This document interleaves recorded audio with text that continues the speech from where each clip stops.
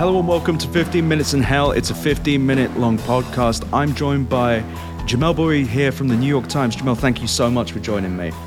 Thank you for having me. Wonderful. All right, so we'll start off with a nice, simple and easy one. Right now, I feel like there is this massive difference between people online and kind of the major newspapers saying the economy is great in the news, but regular people are feeling quite the opposite.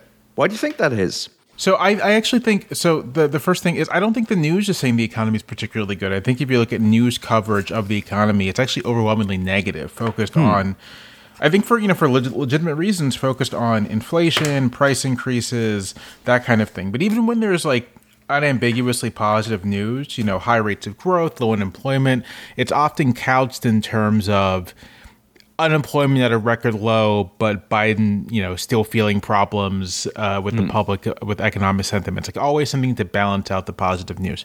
So there's a lot of debate about this on the internet. People get varied in their feelings about it for, I think, understandable reasons.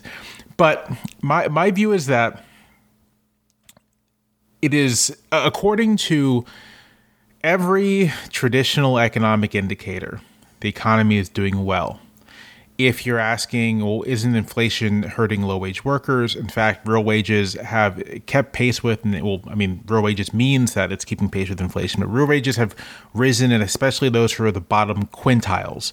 And so people on the bottom are benefiting from this.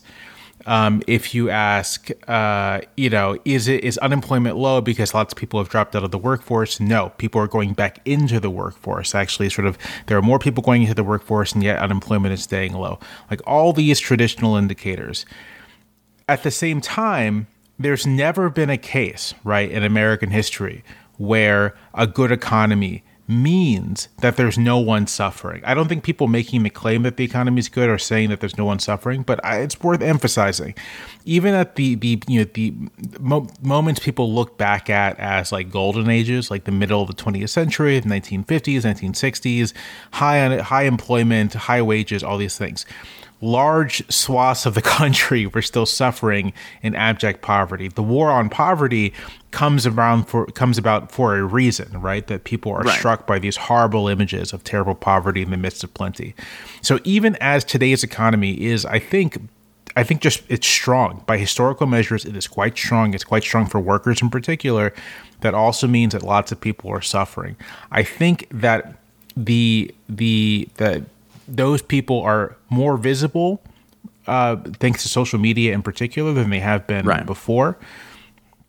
I think that's probably contributing to negative sentiments. I think that inflation in general just sort of like trips people up, especially since we've, from basically, the mid-1980s to 2020, we had this extended period of like low inflation. Now that was also very low wage growth. Wages did not really keep pace with productivity. They didn't keep pace with a lot of indicators, but very low inflation. And so the increase in prices over the past couple of years, even if wages have gone up accordingly, still hits people, right? People still see that and they're like, man, things must not be going great. And I would say that the expiration of a lot of the pandemic era measures probably also contributes to this as well. Other things that people think contribute to it, I'm not sure. Like people say housing costs were as bad as in 2019, just about as they were now, but in economic indicator, people didn't feel as bad in 2019. Yeah. I'm gonna kind of bracket here. One of the things that makes this troublesome is that things were objectively worse in 2019 in terms of economic indicators. And prices may not have been as high, but like most other things were, and people didn't feel this bad about the economy. I think this is what's confusing, that just a couple years ago, people didn't feel this bad. I'll end by saying, I think part of what's happening as well is that when you ask people, what do you think about the economy? No one knows what that means, right? Yeah. Like regular people don't know what the fuck that means. Sorry for the language. I swear all the time. And so I think also when people are answering this question, they're also basically saying, how do I feel about my life? How do I feel about everything? But I think that that's the thing, because I don't know if these economic indicators are necessarily indicative of regular people's experience, but also when you talk about housing, it's never been tougher to get a house. And I think it's that things like that are what are missing from these indicators. That it's just goddamn difficult to get a mortgage. But it was back in 2019 as well, but not, it feels like it took a massive bump after 2021. Yeah, no, I think the experience of the pandemic, which dislocated lots of people in many ways, is sort of like the element here that the economy has recovered from the pandemic, but I'm not sure that people have in terms of their sense of normalcy. I'm not sure that they've recovered from the pandemic. Because I would just say, right, that like I remember, 2013, 2014, when the economy was like objectively bad. And again, people did not feel this negative. I think we're really looking at something that isn't necessarily, how do I put this? Because like economic statistics are funny in that they are like, you get unemployment or employment stats by literally surveying employers and like surveying workers. Like that's how they're collected, right? Like wage stats are collected by like surveys and stuff like that. Like the statistics actually, I mean, in my view, they can't reflect lived experience in that sense, but they aren't like created in the abstract, in some ivory tower. Like it's like on the ground data collection to get this stuff. But what they cannot take account of is just people's sentiment with regards to their place in the world, their place in the country. And I think the pandemic did a lot of violence to people's sense of normalcy, to people's sense of stability, that when you ask them, how are things? How's the economy? They're like, well, shit, not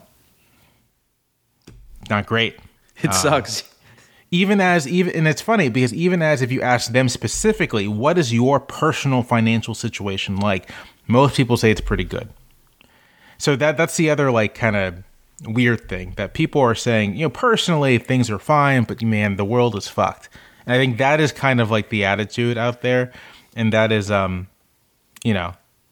is a difficulty certainly for the incumbent administration here. But I think around the world, incumbents are facing basically a similar set of attitudes, regardless of economic performance, regardless of sort of like the state of the safety net, like all these other things you're seeing across, in Canada, in the UK, in France, in Italy, like everywhere where there are elected heads of state, you're seeing, or heads of government, you're seeing a similar thing with public opinion, which to me signals something sort of like inchoate that maybe cannot be measured. And that's actually kind of leads into my next question, because you're seeing some right-wing freaks pop up. And of course, we need to talk about the largest of them. How scared of a second Trump term are you? How serious do you think this is? That's a good question. So I'm gonna back in 2016. There are people sort of in my milieu who are like, they should nominate Trump. He's the weakest candidate, right? It's sort of like that. Someone argued, Rubio is actually more dangerous than Trump. Like blah blah blah, a lot of that stuff. And my view at the time was that Trump could totally win the nomination. I wasn't sure he could necessarily win the election, but once you win a major party nomination in the United States politics, you are halfway to being president. It's sort of like instantly you have a better chance than 99.99% of people being president. And so, to the extent that Trump is probably a shoo-in for the Republican Party nomination, I think he has a legitimate chance of being president. And even a 10% chance is a legitimate chance. So I'm worried about it in that regard. I'm still uncertain about how I think of Biden's position right now. There are polls, and they represent a snapshot in time. They represent, people's attitudes right now.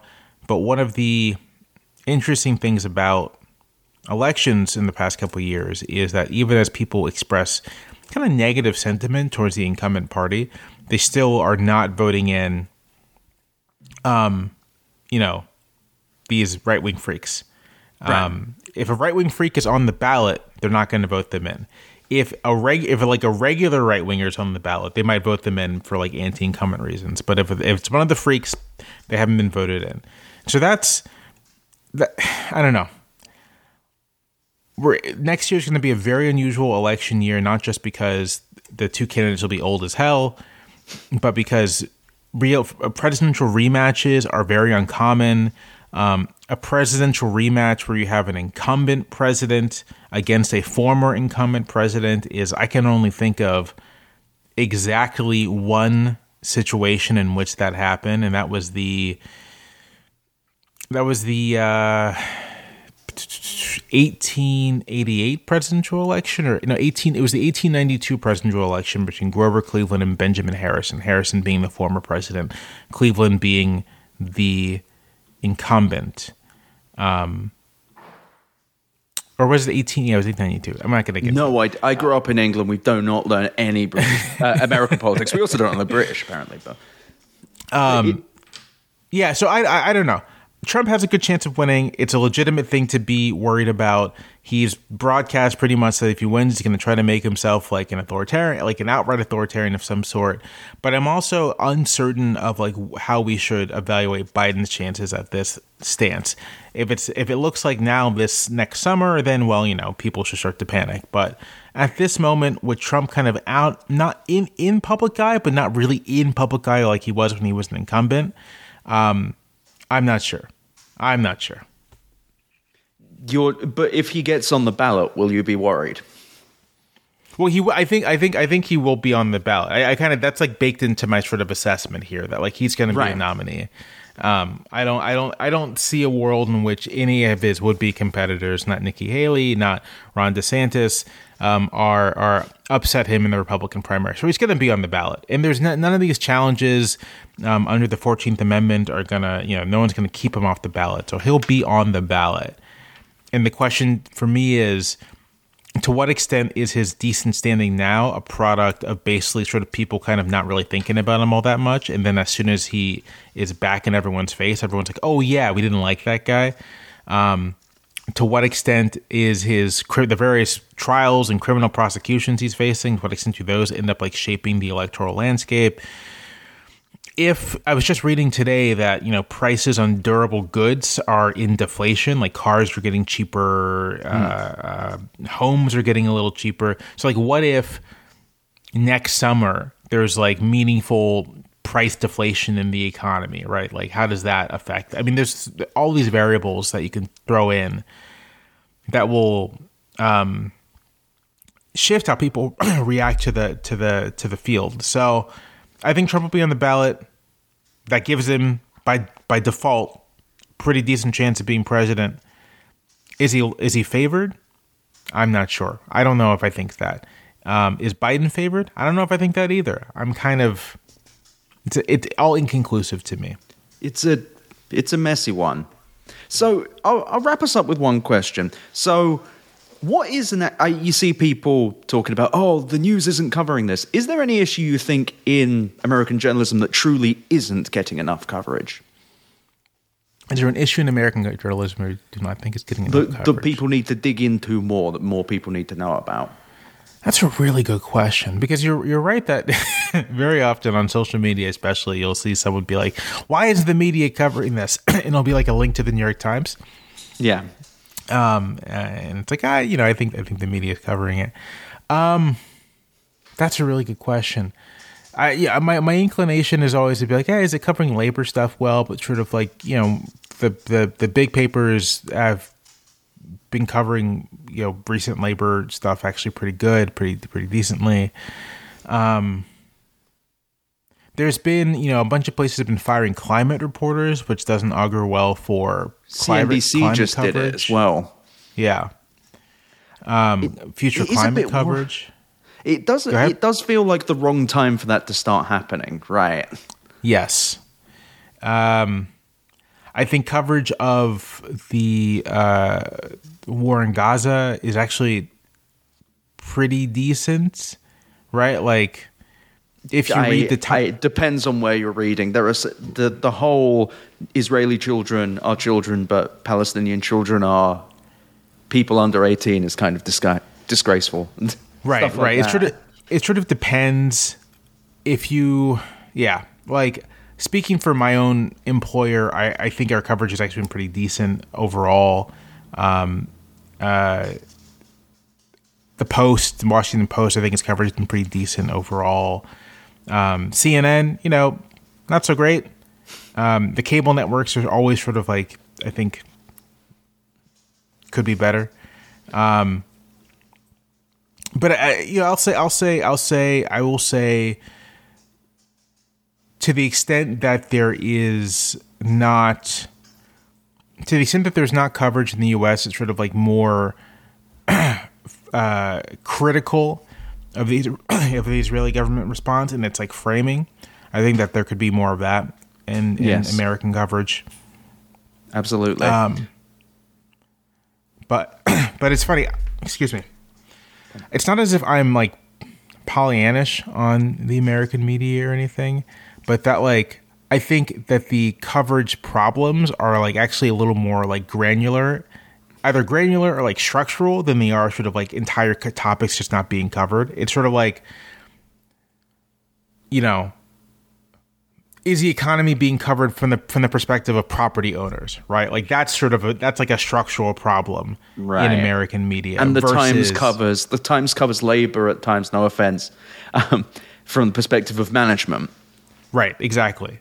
That's like a different set of issues than like it's not being covered.